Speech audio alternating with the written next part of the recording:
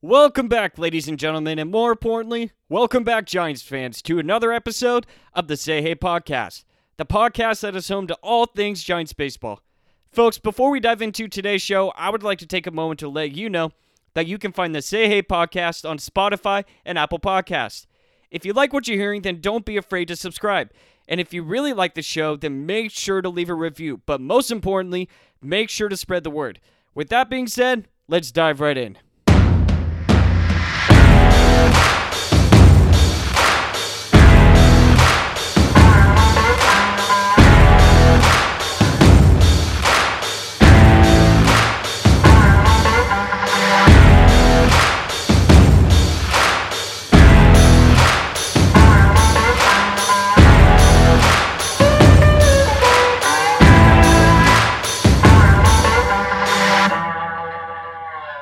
Hello, everybody. It's me again, James Donahue, your favorite host of your favorite podcast, the Say Hey podcast. We are now officially listening to episode 34, I believe, but if it's not, go ahead and double check me.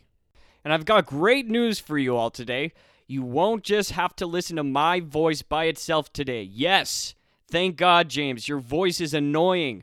I know. Moving on. Yes, folks, that's right. We have a guest on today's show by the name of Mark Sanchez. No, not the legendary butt fumble QB Mark Sanchez. No, more like the legendary Giants beat writer for KNBR, Mark W. Sanchez. And for those of you that do not know, KNBR is the sports leader and your radio home for the San Francisco Giants and 49ers. Luckily for me and luckily for you guys as well, Mark and we talked about a lot of great things. Now, I won't tell you everything that we talk about in the interview because, I still need to make sure that you stick around to listen to all the good things that Mark and I talk about. But one thing I will say, and that probably something that's good for you to know heading into this interview, is that the Giants actually have signed utility infielder and left-handed bat Tommy La Stella to a 3-year deal worth $19.5 million. So that works out to about $6.5 million per year on average. So really quick, what do we know about him? Well, we know that in 2019, he produced a .295 batting average. He hit 16 home runs and 44 RBIs, which is a performance that actually earned him an All-Star appearance in 2019. And if we look at the 2020 season for La Stella, we can see that he continues to produce a solid batting average. He produced a batting average of .281, and he was on pace to hit 15 homers and 74 RBIs.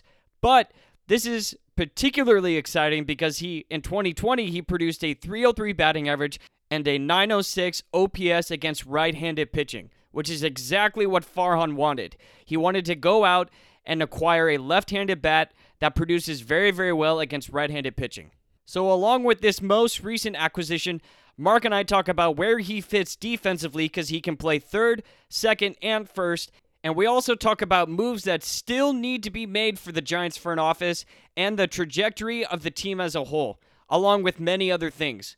But first, before we get to the interview, folks, please head on over to Twitter and give Mark a follow at Mark W. Sanchez. Don't worry, we addressed this whole Mark Sanchez issue in the interview. It's really fun, really, really good time. And I guarantee you at the end of the interview, you will be way more informed as a Giants fan than you were before listening to this interview.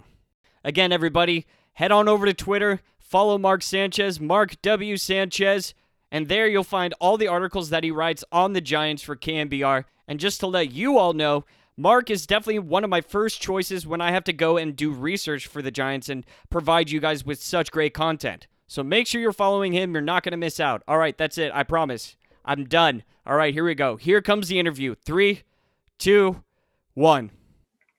All right, what is going on, everybody? Welcome back to another episode of the Say Hey podcast. I have a special guest with me here today. We have Mark, not the QB, Sanchez today. Mark W. Sanchez. Mark, how's it going? Thank you for clarifying. I don't want to trick your readers. Everything's going well. How are you, James? Good. So first off, everybody, I need everyone to go follow Mark on Twitter. It's at Mark, W. Sanchez. And the reason why is because along with Alex Pavlovic, Mark is another very, very trusted insider, in my opinion. I think he does really, really great work. He writes a lot of great articles, and he's the Giants beat writer for KNBR. So something that him and I both share is our love for the Giants. But unlike me, Mark actually gets paid to talk and write about the Giants. Um, but Mark, something else I also noticed in your Twitter bio is that it says you used to be the beat writer for New York Sports Post. Is that correct?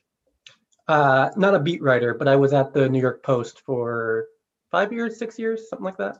Gotcha. So obviously you lived in New York, correct, during that time? Right outside New York. I was in Hoboken for most of my time there, which is the New Jersey side. But yeah, I came up there. So I graduated University of Maryland, journalism school there. I got an internship at the Post where I was a copy editor in sports. Those back pages that you see with the witty headlines, that was part of Gotcha. my job. And I did still that, but I started working. I became the beat writer for the minor leagues. So I would profile Yankees and Mets prospects and those guys. And from there, I kind of fell in love with writing about baseball and found this job with KNBR and moved across the country because I really want to write baseball. That's really interesting. So was it a situation where you were like, I just wanted to take a next step? As long as it was baseball, I want to take that next step, or were you particularly interested in the Giants? The Giants were completely random. Yeah. I I did not grow up here. I grew up in New Jersey. I've been on the East Coast my whole life. As I got the job, I read just about everything I could because a whole lot of catching up to do. That Right. sort of institutional knowledge that everyone else has here. That was a longer process for me. But I loved writing about baseball. I loved the community. I loved the people everywhere. I mean, it's some of the best people in the world, and like I got a taste of it in New York. And if you know anything about that life, it's a tough one to break into. Where I could be there for 10, 15 years and still be waiting for the Yankees or Mets beat writer to move on. Yeah. Yeah. So I was gonna say, what do you think is the biggest differences with writing about the Yankee and the New York teams versus like writing about the Giants? In your opinion, what has been like the differences in your experience? there are a lot of differences. I mean, there's crazy amount of differences just in every part of life from one coast to the other. Right. Um, but I'll say one of the story I like to tell is when I came over here. I don't know, a couple weeks into the job, uh, a Giants player had not performed well, and then left the locker room before media could get there. So we didn't talk with him, and it was. I mean, I think a couple people mentioned it in their stories, but it was nothing big. That same week, Clint Frazier, the Yankees outfielder, made a couple errors in the field, sort of lost them a game, and then was not there to talk to the media. And then the back page of the Post the next day called for him to be traded Oh, because jeez. how dare he not talk to the media and how dare he stiff us like this. I thought it was a pretty illustrative difference in how the teams are covered. Where here, I think they try to work with the guys a little bit more and more understanding, I'll say. Where in New York, if you mess up, they're coming for your neck. It's literally cutthroat. They're coming for your head. Did I'm just so curious how players react to that. Do you have any idea how, like Giancarlo Stanton, he's been, somewhat a little bit underwhelming since coming to New York, but do you have any idea or any experience of how players respond to fan bases that are so harsh and cutthroat? Stanton's a good example because he was their big pricey addition a couple of years back, and then the opening series, or maybe it was the opening game, he struck out a few times, and then he was getting booed by fans. Uh, Right. it is very much. I do buy into you sort of need to have skin thick enough to survive in those markets. Right. Um, there are so many examples of guys who go to New York and don't really pan out, and then they go elsewhere, and with the very much softer media glare and fan base glare, then they sort of come into their own. Uh, I'm not sure I've got like the perfect story, but there are a lot of guys like that where you really need to be trained and have that sort of mindset to survive there. Very, very interesting. I don't know how well I would be able to survive. Um, Now, something I mentioned earlier on is that you're not the QB Mark Sanchez. Do you have any fun stories regarding, maybe like say you call in to make a reservation? Yeah, hello, party of two, Mark Sanchez, and then would it was there media waiting for you at that restaurant, or is there any kind of fun stories revolving your name? I have a million stories involving my name, some of them publishable. Um, but I think my favorite is when I recently had started at the New York Post, and I wrote a bunch of stories. I was careful to have the Mark W. Sanchez byline just to Right. signify that I'm not that guy. And an NFL agent then called furious at Brian Costello, the Jets beat writer at the New York Post, and said, "You guys can't do this. Like, I don't know what your big plan is, but you can't pretend like Mark Sanchez is working for you." Oh my Because God. he was still in the league. He was still very much a figure, and the guy was convinced that this was like a big sham put on by the Post. Got a bunch of stories like that, and my name always needs explaining. It's for better or worse, it has stuck with me really wherever I've gone. And in my opinion, I feel like your Mark Sanchez name will live on way more than the previous Mark Sanchez. Again, everybody, please follow him on Twitter. All right, so let's go ahead and get into what you and I both love to do, talk about the Giants. Um, First and foremost, I just kind of want to hear your general thoughts about this offseason so far, because although it hasn't been the loudest in terms of acquiring the biggest names, it's definitely been active for sure. The Giants have signed 7 players this offseason. What are your thoughts on the players they have signed? Agreed that it has not been the loudest. It's been a very much Farhan off season. That Correct. all of these moves make sense. They're all practical, but they don't have the splash that I'm sure a lot of fans would like right about now. Um, they all make a lot of sense when you're roster building, when you need to construct a rotation, when you need a lefty bat up the middle, and you get La Stella who never strikes out and fits that vision perfectly. When you get Kirk Casale, who honestly was a pretty surprising and good deal that they got him for.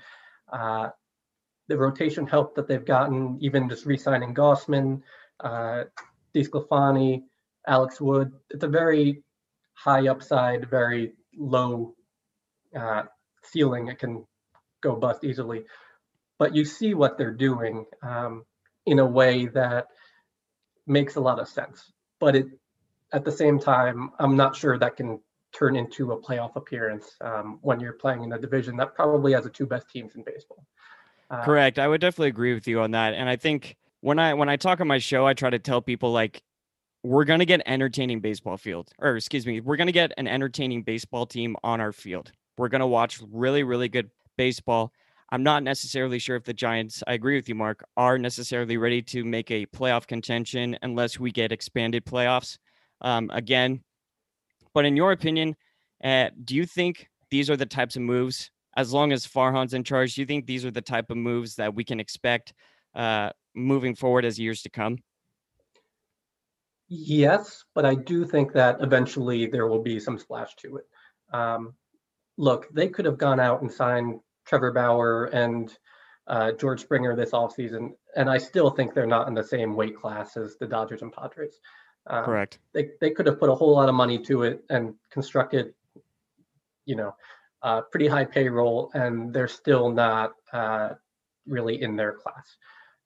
So what they've done is they've made moves that make sense for now, and in a couple cases make sense for later. Tommy La Stella is getting a 3-year deal. That's a little bit older, but he is one of the few guys who they, said, all right, we can build around him. He can be a piece who can be here for a little while. I think in future off seasons, especially next off season that has the huge free agent class where Trevor Story or Carlos Correa, I'd expect them to make big runs at really both of them and try to land one. They're trying to time it so that those big additions can be made while the prospects come up. And we really haven't seen any of the top prospects other than Joey Bart last season. And that was just a taste of him. And he clearly needs more work. So they're building for that future, and I think they're trying to time it so that they can have the big additions and they can have the big prospects up at one time. Yeah, I agree. I think something that I'm definitely feeling very, very grateful for, especially when you see moves like Colorado trading Nolan Arenado, and when you see the Pittsburgh Pirates trading everything that just on the field, everything that breathes, everything that moves, everything that swings a bat.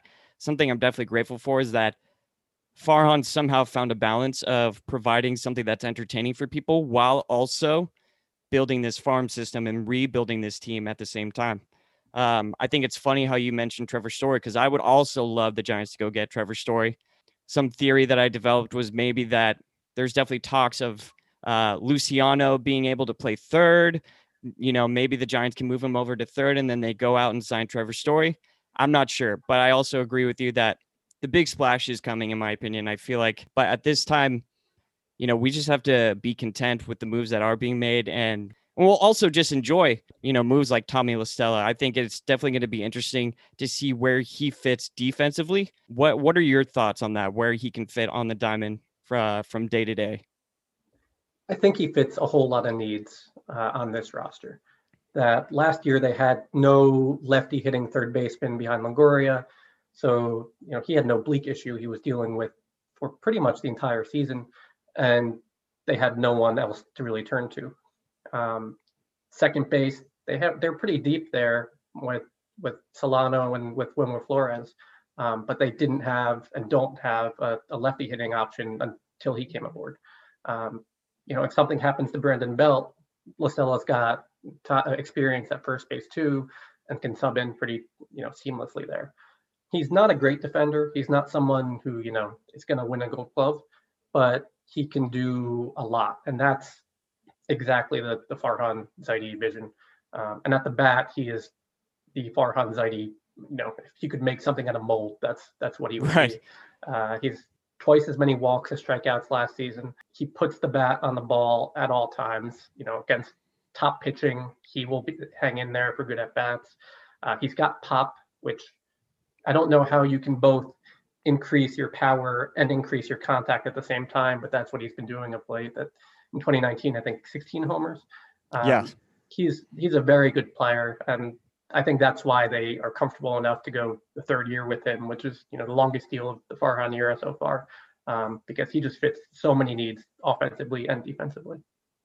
Yeah, I definitely agree with you. And I can't help but be excited because this move, like you just said, is very Farhan. When you look at the team that he constructed in LA, in the Dodgers, you see players like Kike Hernandez, you see players like Chris Taylor, you see players like Austin Barnes, Max Muncy, Cody Bellinger. And one thing that they all have in common is that they're multiple position eligible. And I think Farhan, from what I am seeing, he cares about putting bats in the lineup. Not necessarily, the best defense, but he wants the bats in the lineup. And I think getting players that are multiple position eligible, it definitely gets me excited. And, talking about the Giants, you see Mauricio Dubon, he's definitely multiple position eligible. And, Wilmer Flores is multiple position, and Tommy La Stella. I agree. I think it's the perfect fit. Is there anyone that the Giants haven't gotten yet that you really, really want them to go out and sign right now? I'm not sure I've got a guy in particular, but I will say they pretty much desperately need starting pitching help. Yeah. They've got 5 guys who they can roll out there, assuming that Logan Webb is part of that. And he definitely wants to be part of that. But they're going to need many more than 5. Their next best prospect that they can bring up is Sean Jelly, and who knows where he's at because he was not in the alternate site last year. They don't have good depth there in the minor leagues, and this year it's going to be more important than ever because Johnny Cueto led them in innings last year at I think 63. Right. Normally, if a guy throws 63 innings one year, then you curtail his innings the next year because you're fearful of Tommy John or shoulder injuries or something like that sparking up.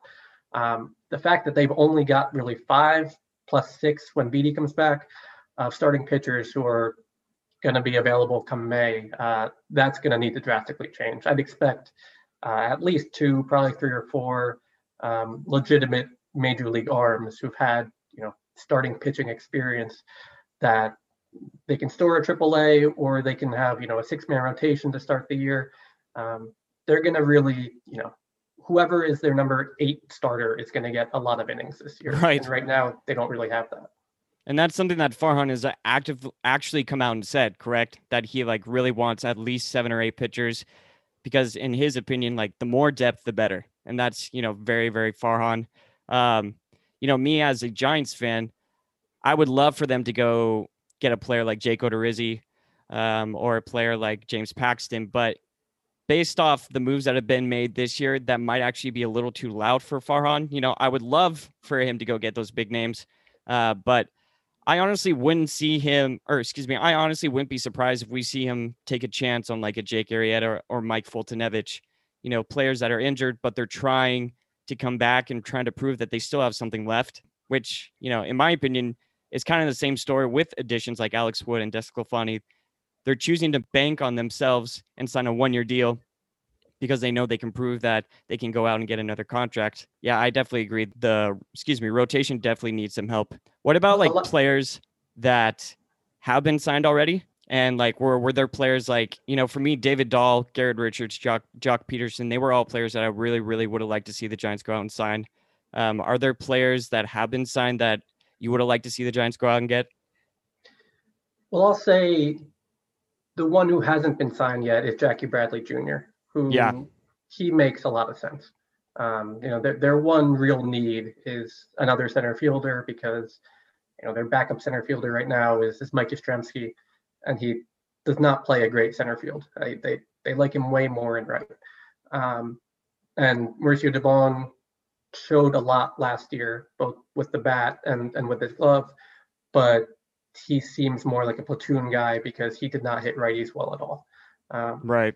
Jackie Bradley Jr.'s got the lefty bat. He's got a glove that is probably not as good as it once was when he was a Gold Glover, but it's still, above average, very good center field defense, big Oracle Park outfield. It makes a whole lot of sense. Right. But there's going to be competition there that, I'm not sure they are willing to go 3 years for an outfielder when their minor league depth is pretty well stacked in the outfield, although it's debatable whether they have a true center fielder at this point. The pitching market, I'm curious about. You mentioned Odorizzi. I think he makes a good amount of sense, but I think he probably is going to command a multi-year deal, which I'm not sure where if they'll be comfortable with that. I've been on the lookout for Paxton, but at the same time, he's repped by Scott Boras. A couple of those guys are, and I'm not convinced that Boras would advise them to take the 1-year show me contract rather than, if they can get 2 or 3 and guarantee a couple of million up front. That makes a lot of sense. I think that there's a little group of them that I think would make sense if they were open to 1-year deals, but I kind of don't think they will be. So you think that's pretty much what they've been trying to do? That's definitely looking at these past acquisitions, the majority have been 1-year deals.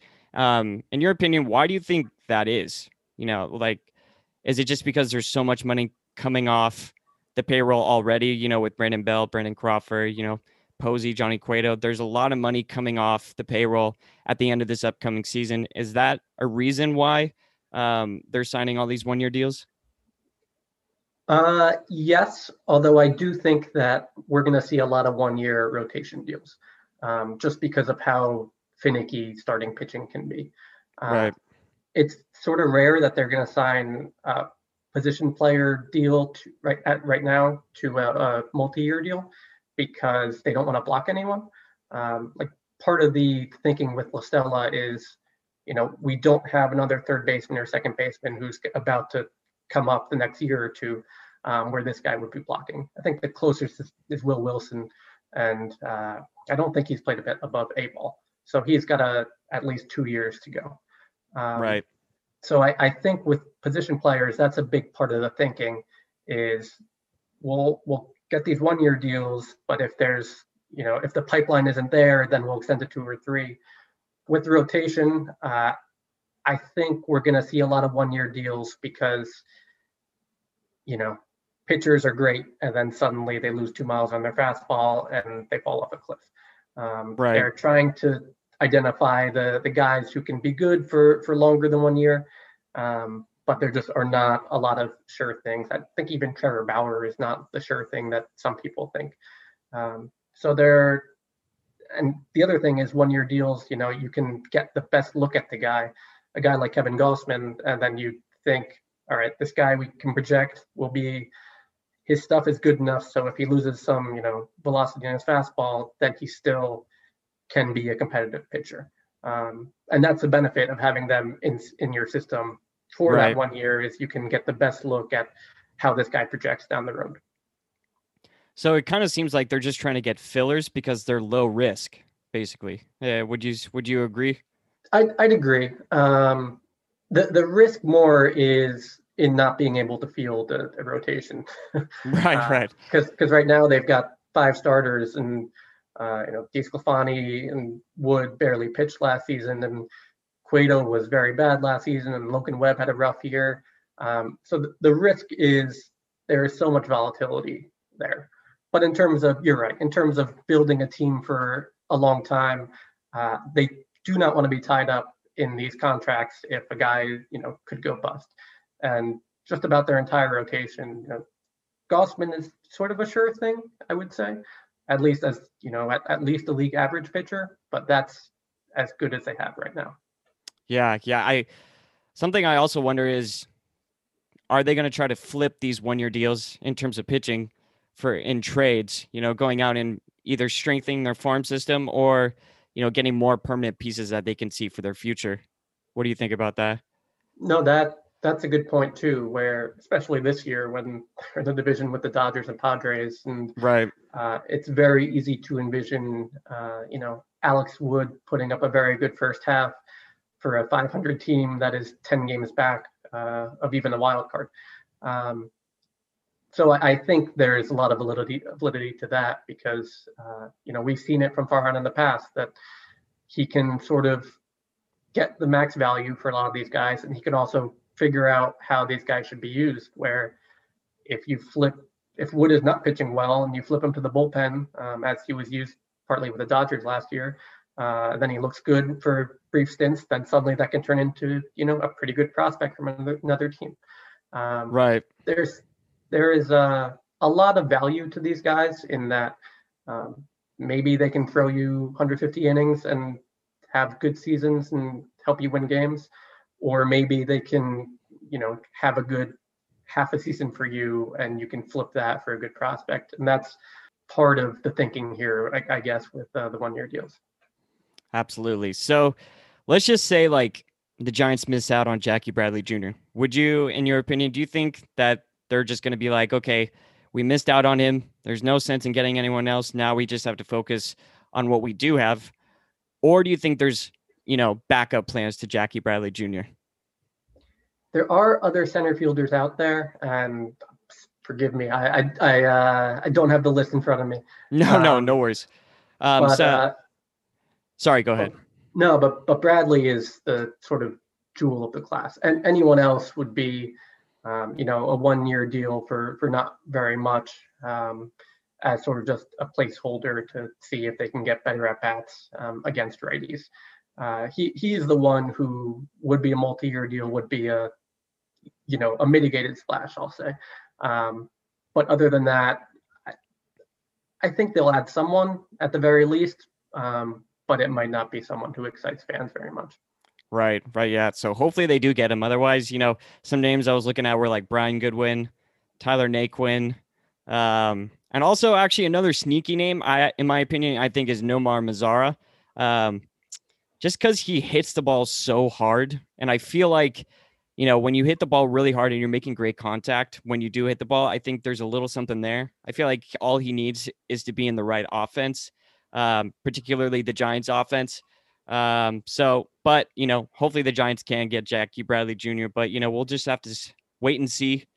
Now, in terms of like this upcoming season, are there players who are already on the Giants, like household names, returning players that you are particularly excited to watch? I love watching Wilmer Flores hit. Yeah. I saw him for a little while in New York, and he was a different hitter than he is now. That he has sort of bought into the Giants' way of hitting, which means, you focus in, you tunnel in on one pitch or one area of the zone and sort of ignore it otherwise. I remember at one point last season, he said he was trying to fix his 2 count mindset, or two strike mindset, because normally he would shorten up the swing a little bit, just try to put the bat on the ball. And the Giants coaches have been telling him, don't do that. You look for a pitch to pound and ignore anything else. So if you happen to strike out on a good pitch that you're not looking for, that's okay. But you'll hit more, naturally more power that way. And last season, the abbreviated 60-game season, he had more home runs than he did a year prior, where I thought he really showed what the Giants like, that he can play an okay defense, but he can really beat up on lefty pitching. And he hit righty pitching well too last year. And really, he is one of the success stories of this hitting trio that they have, because you could tell the mindset was different, and you could tell, the on base went up, the power went up. He's just a lot of fun to watch. Yeah, that's actually, wow, really great perspective that you've been able to witness is him in New York and also him in a Giants uniform. But I agree, like the man was on fire. He was on pace to reach 30 home runs, which would have been the most out of his entire career by a landslide. He had 12 home runs last year in the abbreviated season. And he's definitely, I talked about players on one of my episodes that I really am excited to watch based on how well they performed during the second half. He was definitely one of those guys, because even though towards the second half of last season, he kind of dipped a little bit, he kind of figured out how to get things back together again towards the last week against the Padres. I think he had like 2 home runs in two days. So in my opinion, I think the power stays. He's definitely not going to be a high average type of hitter, but I'm definitely excited for him to keep supplying that power. He's been around a while too. Like it's not like, right. here's this 23-year-old who sort of came into his own. He's been around for, I don't know, 6 or 7 years, late 20s or so. I don't have his age in front of me. But the fact that he made those steps in a short season with all the starts and stops, I want to see what he can do in a full season with, this new sort of mindset. Yeah, I wonder what happens when we don't have the DH. Where does he fit defensively? Yeah, that's a good question. I'm curious about what they do with Donovan Solano, right, who is still not signed, who, they're probably going to go to arbitration with him. They have not announced the Tommy La Stella deal yet, which it's possible they're just waiting until camp opens, and then they can put some people on the 60-day injured list and not DFA anyone. But if they don't wait till then, it's, Solano is a trade candidate, which would free up some time for Flores. They're gonna, I'm sure, try him more at third, see if you can get him throwing across the diamond, which he struggled with last year. I'm sure they're gonna try to get him at second plenty, probably platoon with Belt at first. That is the nice thing about these Farhan players and the ones they value. Even if there's not an ideal day one fit for him, there are usually enough ways to get him into the lineup that, he'll get 400, 500 at bats by year's end. Yeah, it's like the perfect situation where you have too much depth. I think that's absolutely, I agree how Farhan kind of constructs his team. What are your opinions on Alex Dickerson? Because he's quickly becoming my favorite player on the team. But since he's put on a Giants uniform, the man has been smashing baseballs. Like last year was so much fun for him to watch, or for me to watch. I wonder if this type of production can continue. I personally think it can. But what do you think on what we can expect next season for him? I was amazed at the season he had last year, because he's hit wherever he's gone. Each stage of the minors, in the majors, that's never been a question. The question was whether he could stay healthy, and he never could. Even when he came over to the Giants, he was on fire for a couple of weeks, and then had an oblique issue that sort of wiped out the rest of his season. Last year, because of the COVID protocols, they had much less time to get warmed up and get ready and actually be at the park with trainers and things like that. Right. And I remember, spring training 2.0, him saying like, yeah, this is a concern, because he had such a regimented way of doing everything to try to get his body ready. And suddenly that was thrown out the window because he could only be there, an hour before to get ready. And then he played among the most games, 50 some that they had last year. Right. And he missed a couple just because of because he became a dad. Great story. But the fact that he had that season and continued to break out and continued to show that he has a major league bat and stayed healthy, or at least relatively healthy throughout, was everything he could have hoped. This year, he's got a guaranteed contract for the first time in his baseball life, and he's earned it. Right. He's a lot of fun to watch. He's a goofy guy. He is funny in a very wry sort of way, and he's very easy to root for. I just didn't think that he would be able to do it when so much of his conditioning and getting his body ready was going to be that minimized. But he found a way, and I mean, hopefully he can carry that over. Yeah, I hope so too. I think I would love to see him be a staple in the Giants starting roster, but we'll just have to wait and see. Another player I really like to see, and we can move on topics here, is Austin Slater. He finished the season with a 282 batting average and a 914 OPS. That wasn't something I realized. And then on top of that, he also mashed left-handed pitching, 316 batting average, 1.127 OPS against left-handed pitching. On top of all of that, he led the team in steals. So he's also another person I'm excited to watch, see if he becomes, after looking at this depth, like maybe it's not the end of the world if the Giants don't get Jackie Bradley. I realize Austin Slater is primarily in left, but I'm sure they could figure out something if they somehow miss on Jackie Bradley Jr. because of the depth that they do have. Slater is going to get his at-bats. He's another one where, as long as he stays healthy, because he's had some injury concerns, and he was making a bid for the mythical All-Star game, which didn't actually exist, but he was as good as anyone for about a month there. And then he went down and wasn't really the same when he came back, because I'm sure he was fighting through things and also just picking up from nothing. And because you don't have minor league at bats to get you ready, it's that sort of watered down his numbers. But he has the upside that not a whole lot of guys in the Giants do, frankly. Like, he could be an all-star player, especially when you're platooning against lefties. And he's a very good defender. He's got a good arm. He's really the whole deal when everything's right. And he's another one who is a real success story for the Giants organization, because in the last 2 years, the swing has been tweaked each offseason. You talk to Giants coaches and they will point him out as among the hardest workers that they have.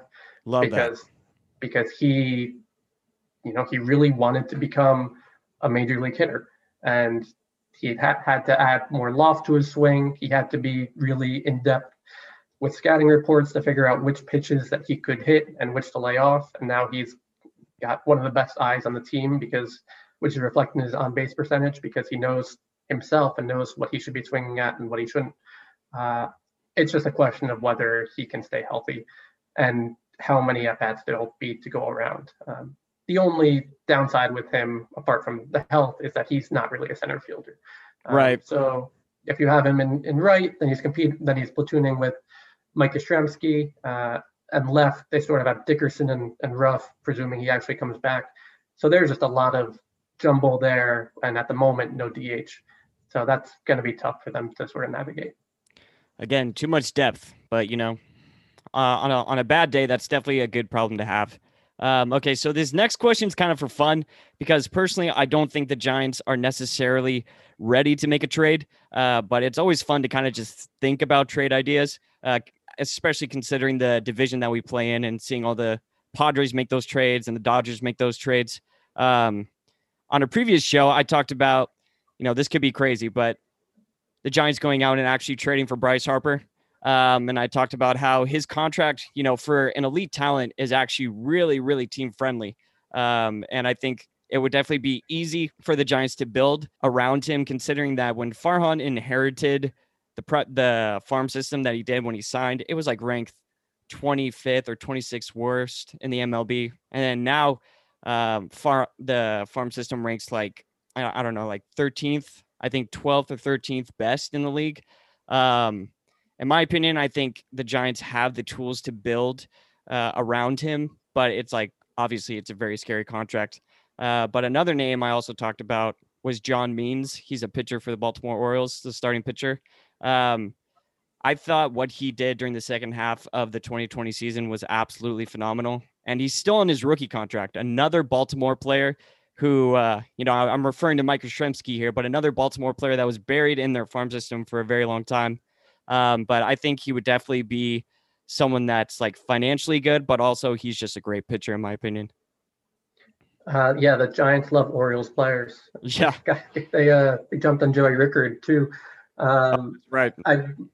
I don't think that the Orioles are in much of a position to deal away from any strength or any pitching. That's going to be the problem there. Bryce Harper is interesting because, the Phillies are now, they are signaling to everyone that they are in real financial danger. Right. And that's why they've been a lot quieter this offseason than you might expect. And if they have a rough season this year, and if fans are not allowed back into the stands, or at least many fewer are than usual, you do wonder if they give a long look at that contract and say, we are not sure we can really handle this anymore. Kapler loves Bryce Harper. He compares people to Bryce Harper when he's trying to be as flattering as possible. The Giants have more money, are better set than most of the teams in the league. Right. Having said that, we have not seen the Will Wilson trade like we did last year, where they ate up $13 million of Zach Cozart's contract. Oh, right. So that they could get a top prospect. They are not in the financial position that they were last year, and no one is. So that's why these big money trades are where one team eats another contract are not really happening right now. But in a year, if the Giants feel way better about their financial position and the Phillies don't, which honestly, there's a decent chance. Yeah. You do wonder if they take a long look at Harper's contract and say, it's no longer for us. Yeah, I think the only reason why was because I feel like, correct me if I'm wrong, but I think weren't the Giants one of the top finalists for Harper when he was deciding in 2018? So at this point, it's like the Phillies have only won 4 more games than the Giants since 2018. The shift of both teams has changed drastically. Where in my opinion, I feel like the Phillies are a bit of on the downward and the Giants are actually heading upward. But also, again, my huge point of the argument was focused around his contract. Bryce Harper's getting paid like $26 million a year, and he's going to be getting paid that average annual salary for like the next 7 years. So if you look back 7 years ago, the most expensive contract was like $28 million, and I think it was Zach Greinke's LA Dodgers contract. So 7 years ago, Bryce Harper still is not being paid the most. And if you fast forward 7 years from now, I feel like you're going to be looking at contracts at an average annual salary of like upwards in the $40 million a year, $44 million a year. So in my opinion, I feel like yes, it's 13 years, but it's not going to change. So I don't know. Maybe I'm just hoping for the best, but at the end of the day, it's probably not the right fit for the Giants. No, it's a fun thought experiment, at least. Right. What's going to be curious is how much the big free agents get next year. We talked about Correa and Story. If they're looking for outfield help, Conforto, even if you put Chris Bryant out there, those are legitimate big names who can be of immediate help to the Giants. Oh yeah, that'd be crazy. Yeah, and would be, you're talking 7-8 year deals. Whereas Harper, you're giving up prospects for. You also do not think he can play center field, and you're pretty loaded if far away with corner outfield prospects. So the fit is not perfect, but if it's a Bryce Harper and the Phillies are looking to deal him, I mean, that's fun. Yeah, that'd be fun ball for sure. All right, Mark, I'm going to leave you with one last question. Now, in your opinion, and this is just for, some advice or something to look forward to for the listeners of this podcast, in your opinion, over the next maybe 3 years or 5 years, what type of trajectory do you think the Giants are on? Is it upwards? I personally think it's upwards. I think like within the next 3 years, I feel like they can make a strong push for the playoffs, not necessarily the division for obvious reasons, named the Padres and the Dodgers. But at least, the next 5 years for sure being a really strong team for the playoffs for sure. Yeah, they're in trouble if it's downward because Yeah, they put a lot of hope into the next couple of years. I think they are on an upward trajectory, but it's a trajectory. It's not. I don't think they're 1 year away. I And agree, even yeah. if they add a couple of big free agents next season, they are really going to be defined by the Marco Lucianos and the Luis Matoses and Hunter Bishops. And these are guys who haven't even played A-ball in a lot of cases. That's a great point. As much hype around Luciano as exists, and for good reason, he's not going to be up next year. If he's up in 2 years, that's actually a coup for the Giants and would speak well of him. They don't have the ready-made top prospects that some other teams do. And especially in the NL West as it's constructed, I'm not sure they're in a position to really compete for this season or the season after that. I'd say 2023 is when you really hope that, those guys and Elliot Ramos and Seth Corey, that's when you hope that they've established themselves and shown that they're ready. And at that point, hopefully you have, Carlos Correa or Trevor Story and a couple of the big names signed so that they can sort of merge at the same time. So I do think that they're heading the right direction, but I think it's going to be, you're still a while away. I agree. Well, even though we may not be playoff ready, there's still plenty of baseball to be, excited about. Again, I love that Farhan's been able to still provide some type of entertaining product on the field while also, rebuilding. I don't know what I would do if I was a Rockies fan right now. I don't know what I would do if I was a Pirates fan right now, but I'm definitely feeling grateful for sure that we have Farhan. It could for sure be worse. We're seeing a whole lot worse out there. Yeah. All right, Mark, not the quarterback Sanchez. Thank you so much for stopping by. Oh, wait. Okay. So you live in the Bay Area, correct? I do. Alameda. Okay. Yeah. Are you a big sandwich guy? I'm a medium-sized sandwich guy. Like a deli meat, like deli meat type of sandwich. Okay. I had one of the best Reubens I've ever had a couple weeks back. Yeah. Okay. You have to check out Mr. Pickles. Okay. Where is that? So there's one in San Mateo. There's also one in Belmont. But it's a phenomenal sandwich franchise. I personally consider myself to be a sandwich connoisseur. But it's absolutely, if you're feeling a sandwich, please go out and try to go out and get there. In my opinion, I think that Tony Soprano is definitely, it's more of like an Italian-based sandwich. But they also have really fun sandwiches like the Matt Cain, the 49ers. So it's like a very local brand. What is a Tony Soprano, out of curiosity? I'm trying to think. It's like what's like a typical Italian sandwich? It's like salami, it's like ham, all the oils, salt and vinegar. So it's definitely very, very good in my opinion, but I just want to make sure that you hit that before, I don't know if you're ever going to plan to leave the Bay Area, but during your time here, please hit up Mr. Pickles. I will. And does this now get followed by a Mr. Pickles ad? Yes. This is actually a shameless plug here. This episode is sponsored by Mr. Pickles, Perfect. But Mark, thank you again so much for coming on the show. This was really fun. And again, definitely generous with your time. I really, really appreciate it. No, for sure, James. I appreciate the passion, and Giants fans really care. This was fun. Thanks. All right. Have a good one. All right, everybody, that is going to be all for today's episode. Again, thank you so much for Mark, not the quarterback, Sanchez. Again, everybody, you can follow him on Twitter at Mark W. Sanchez. Head on over there after you finish listening to this podcast. But before you go, folks, just a friendly reminder that you can find the Say Hey podcast on Spotify and Apple Podcasts, and you can also leave a rating and a review if you feel so inclined on Apple Podcasts. Again, everybody, please keep staying safe. Please keep being smart out there. But most of all, go Giants.